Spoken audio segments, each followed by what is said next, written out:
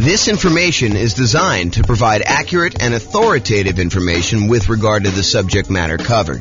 It is offered with the understanding that the presenters are not engaged in rendering legal, accounting, or other professional services. If legal advice or other expert advice is required, the services of a competent professional should be sought. Welcome to the Providence Real Estate Investing and Real Estate Financial Planning Podcast.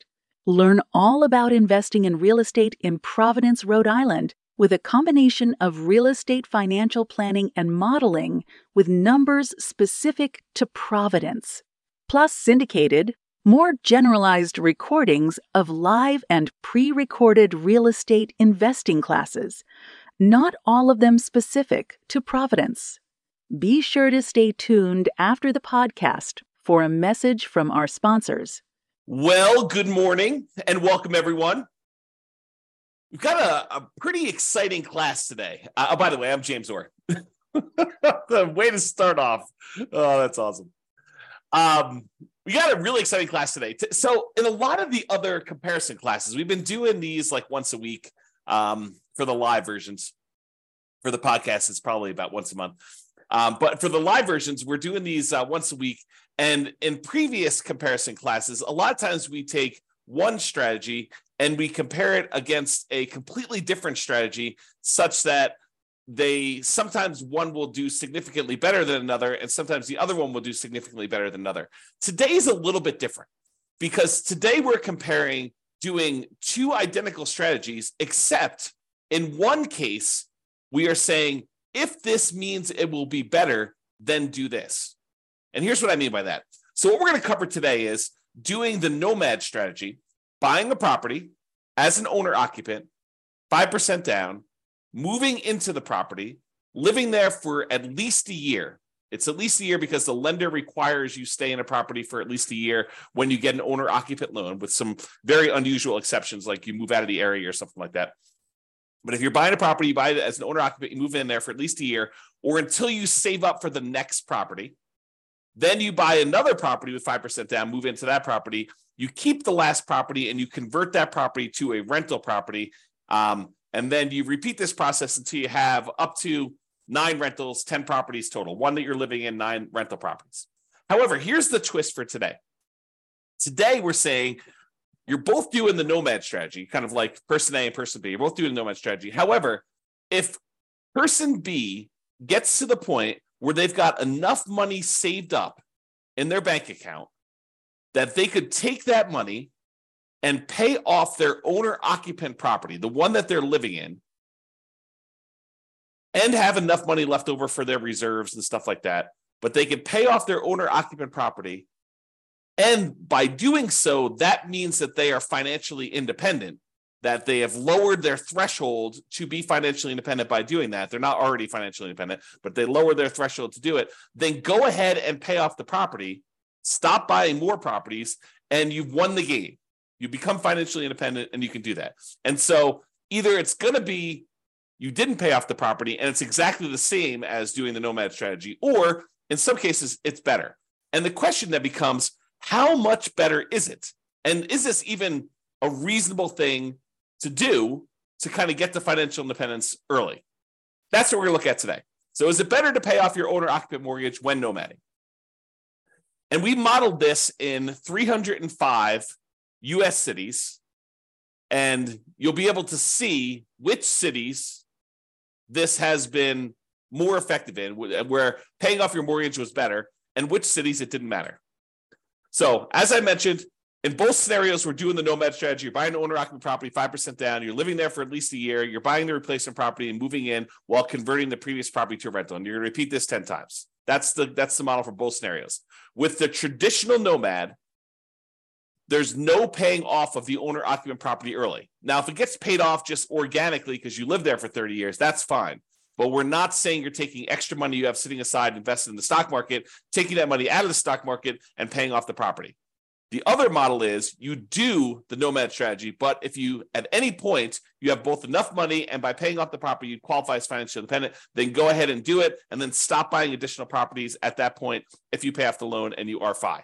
Because I had some stuff where I was running this using the Real Estate Financial Planner software where you were paying off the mortgage, and then the next month you'd be like, hey, well, now that I'm financially independent, why don't I go buy another property? And then you were no longer financially independent because you got a mortgage payment on your owner-occupant property. So we had to turn off buying additional properties when you do that.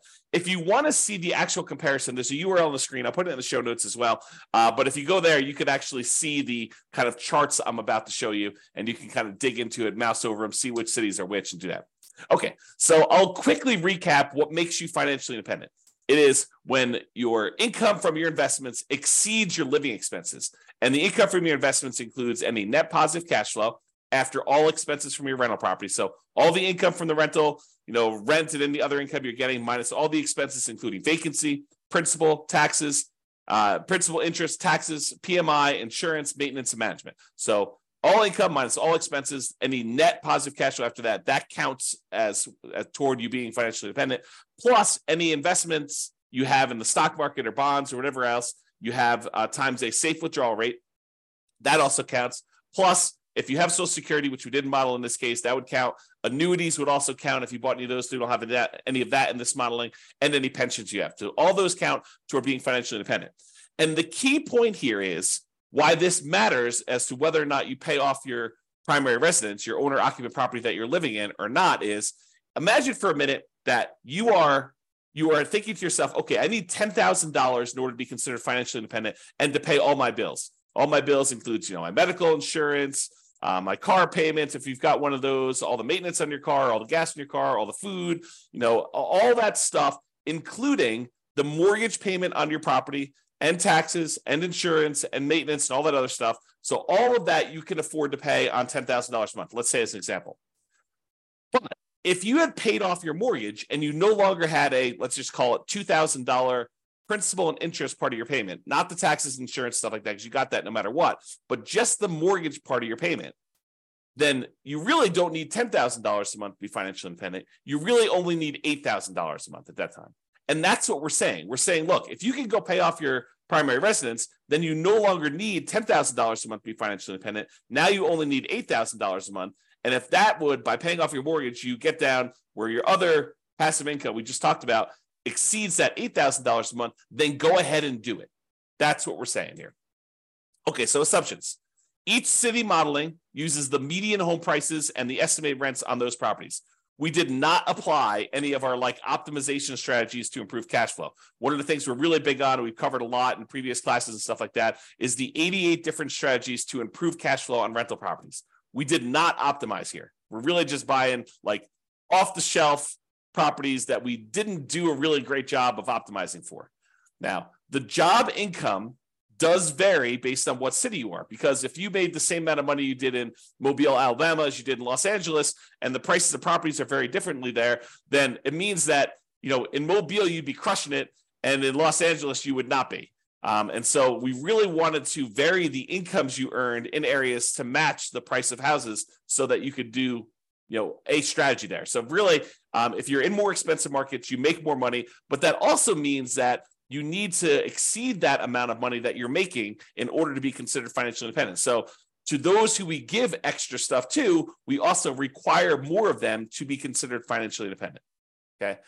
We do start everybody with just enough money to make a 5% down payment on an owner-occupant property with some closing costs in their marketplace. So if the median price of homes in your marketplace is one price, then we make sure you have enough for 5% down and some closing costs so that you can buy a property there. So that means that everyone's not starting with the exact same amount of money. Okay. You're buying the owner-occupant properties with 5% down, and with Nomad, you keep moving out of the property and buying your next owner-occupant property. Now, when we do this, the interest rates when buying the owner-occupant properties, which is what we're doing here, is going to be 6.5% with 5% down. In addition to that, there is going to be private mortgage insurance because you're putting less than 20% down. And we do take that into account.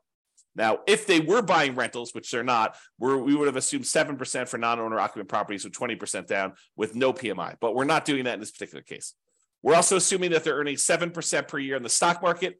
And we modeled it out to 100 years just so that you could see the full length of all that stuff that you've got going on there. You can see all my assumptions in detail if you want to. You can go to realestatefinancialplanner.com/model and dig into your city and see the exact assumptions for your city in excruciating detail. There's a whole bunch of stuff there. Okay, so without any further delay, how big of a difference does paying off that mortgage make? Well, in 305 US cities, in 187 out of the 305, about 60% of the time, you would be financially independent faster if you paid off your owner-occupant property doing the nomad strategy. 60% of the time, you would be better off paying off that property. In 118 cities, it didn't make any difference at all. In other words, you never got an opportunity to pay off the property because it wouldn't have meant you did it any faster. It may still be fast because you're doing the nomad strategy, but it wasn't any faster for you to pay off the property. You would have been better off just kind of letting it go. You would have been financially independent in those cases, okay? So here's the chart showing you like when this happens in aggregate. And you can see for the ones where you pay off your owner-occupant property, it skews earlier. There's a whole bunch. Like these lines, these should be identical if paying off your property didn't make any difference because they're doing the exact same strategy. But we could see with the gray area here that because paying off the property does make a difference, we've moved a whole bunch of things that were out here as the occurring longer, like it was taking longer to achieve financial independence, and we skewed them forward such that a whole bunch happened a lot earlier, a lot faster. Bunch of cities, number of cities is vertical, number of cities increased earlier on so that you end up being financially independent doing that. And you might ask me, well, how much faster? Is this like 1 month? Is this like 2 months? No. In some cases, it's like 10 years. In some cases, some really rare cases, like 1 or 2 things, it's like almost 20 years faster for you to have done this, which is crazy to think about. But that's the exception. I would say most of these are, 10 years or less that we're seeing here as being faster. And does it skew where like these things make a difference with only the most expensive properties? No, although I think some expensive properties actually made a difference. But no, it's happening right in this sort of meat of the market. This is $250,000 properties. This is $750,000 properties. So all of them are like the majority of them are between those two prices. So it shows you that this can make a significant difference a lot faster, not just like 1 month or 2 months, which is all the ones down here. The gray ones are the ones where it didn't make a difference at all, by the way. But these show you the difference between those. And you can see that some of them are pretty significant. Now, what about net worth? If you're like paying off your owner-occupant property, you're no longer leveraged just on that property, not the investment properties, but you're no longer leveraged on that. So is that going to impact things that much? And because once you do this, you stop buying properties. So in some cases, you end up not buying quite as many properties as you would have had. Does this impact your net worth?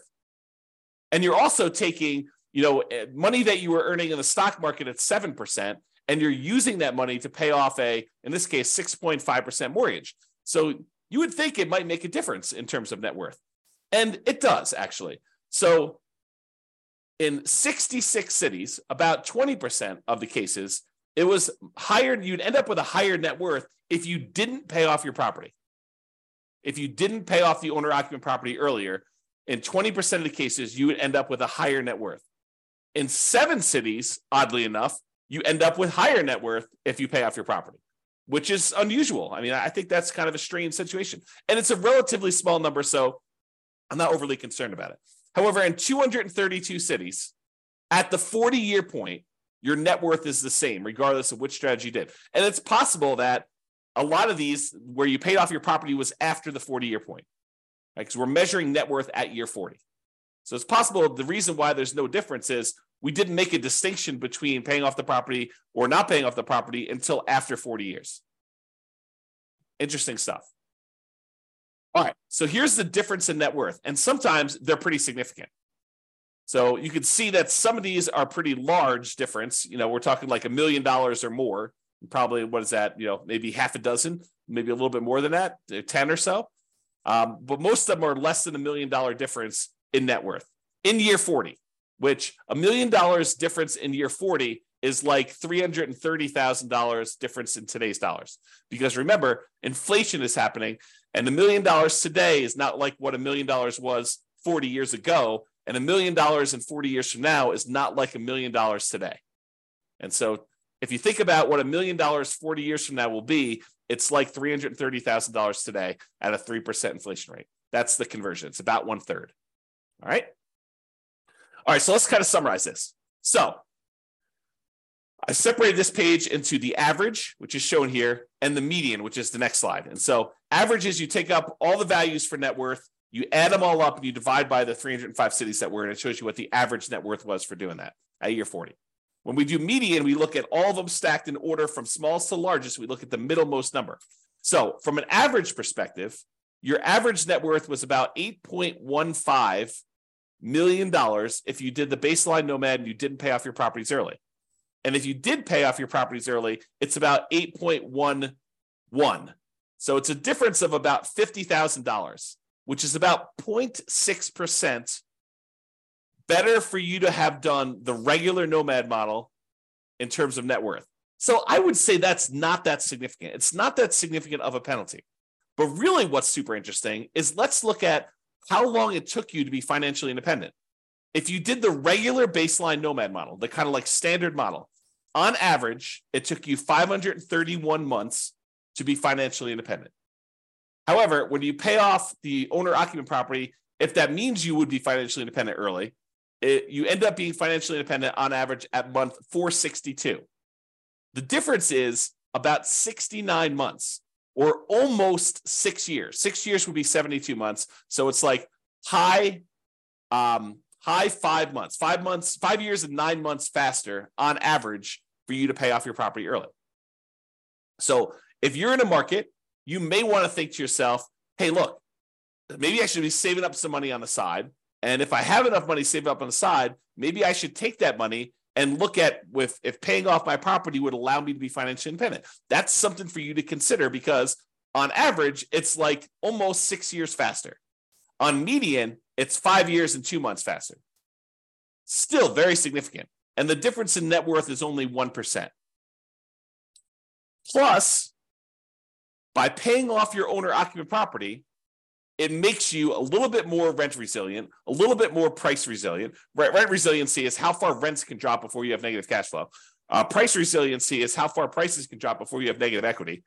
Debt to income ratio, because you're paying off a mortgage, so that gets a little bit better. Your debt to net worth, how much debt you have compared to what your overall net worth is, that's a little bit better if you pay off your mortgages. And your debt to your account balance, your liquidity measurement, how much debt you have to how much cash you have sitting in the bank where you can handle, any type of monetary stress that requires liquidity, like not equity in your property.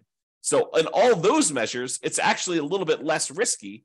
These are measures of risk. It's a little less risky for you to pay off your owner-occupant property. And you end up having slightly less in reserves because you're taking some of your reserve money and you're using that to pay off a property, which then goes into equity, and it's not as easily accessible. So that's the only area where it's higher risk for you to do that. Okay. And that's true both in the average and the median. It is less risky for you to pay off your owner-occupant property when you do that. Okay. So we've been primarily talking about doing this with the median property and what rent would be on that median property. Now, you could apply any of the 88 strategies that we have to improve cash flow on these in order to make your numbers better. Okay. We're basically using those numbers because I don't want to go and say and pick like the absolute best deal that you could find in a marketplace where not everybody could go and find those deals. Now, you should be able to, and you could do this, do better than what I'm suggesting. You should be able to go into your marketplace and do better than what I'm suggesting here because I'm not really picking great properties. Now, if you're an expert in your local market, which I am not, I'm not an expert in 305 real estate markets. I don't understand the nuances of all these different markets. I barely understand the nuances of the market I live in. But if you're an expert and you go look at the detailed analysis I've done for this or any of the other things in your marketplace, you're like, James, your numbers are off. Like, properties are more like this in this marketplace than with this rent. Let me know. I will go ahead and update the database, rerun all the scenarios, and then your marketplace will be correct. So just reach out to me via email, go look at your stuff there and say, I think it's better if you do this. Now, what I don't want you to do is go in there and say, this one deal I found in the last 10 years, it was these numbers and it was amazing. I'm not trying to cherry pick the best case deals where only, a small, very, very small number of real estate investors could expect to achieve that. What I want is I want the numbers where any real estate agent can go into the market and with the minimal amount of work they could find these deals, right? Like, like at almost any given time, you can go into the MLS and find deals like this. That's what I want to use so that any investor in that market could expect to achieve those results. So reach out to me if you can do that. All right. So in conclusion, in our current market conditions, current prices, current interest rates, current rents in 305 US markets, using less than ideal median price and rent properties and paying off your owner-occupant mortgage only if it means achieving financial independence, that means that in about 60% of the cases, you would be better. It would be faster for you to be financially independent if you paid off that mortgage. However, you end up with a higher net worth in about 20% of the cities by not paying off your property faster, maybe continuing to buy properties and not stopping work. The market does matter, though. You'll not be able to improve your time to financial independence in every market doing this. You have to pick the one. You have to actually do the math and determine that. It is best if you look closer at your specific market and apply as many of the 88 cash flow improving strategies as practically possible to improve on your implementation of this, and then evaluate every 6 months, every 3 months, every year, and look at your situation and say, should I pay off my owner-occupant property now? Should I take any money I have and set aside? And in some cases, we even covered this today, but in some cases, you could go and sell a property, sell a rental property that maybe isn't cash flowing great, but has a lot of equity in it. Use those proceeds to pay off your owner-occupant or other investment properties. We'll do all this analysis as we do additional comparisons in the future. But you sometimes take a rental property that you have, sell that off, use the proceeds to either pay off your owner-occupant or use the proceeds in order to sell off any investment properties. And sometimes that will allow you to be financially independent. It's like all this modeling that we do so that we can test these situations for you and see what happens. That's all I got for you. I assume there's no questions. If there are, let me know. But thanks everybody for coming on, and I will see you all on the next video. Bye-bye for now. With home prices up, mortgage interest rates up, and rents up, but not quite enough to counteract the higher prices and interest rates, cash flow on rental properties in Providence is harder than ever. Book a call with the Real Estate Financial Planner to apply our proprietary 88 strategies to improve cash flow on your rentals. See the show notes for a link to schedule your call and improve your cash flow today. If you're a real estate agent, lender, or professional in Providence that wants to help our real estate investor listeners, consider reaching out to learn about collaboration opportunities with this podcast. We'd love to add more value to our listeners by having you assist our investors buy, sell, and finance their real estate investments. See the show notes to schedule a call to discuss collaboration opportunities.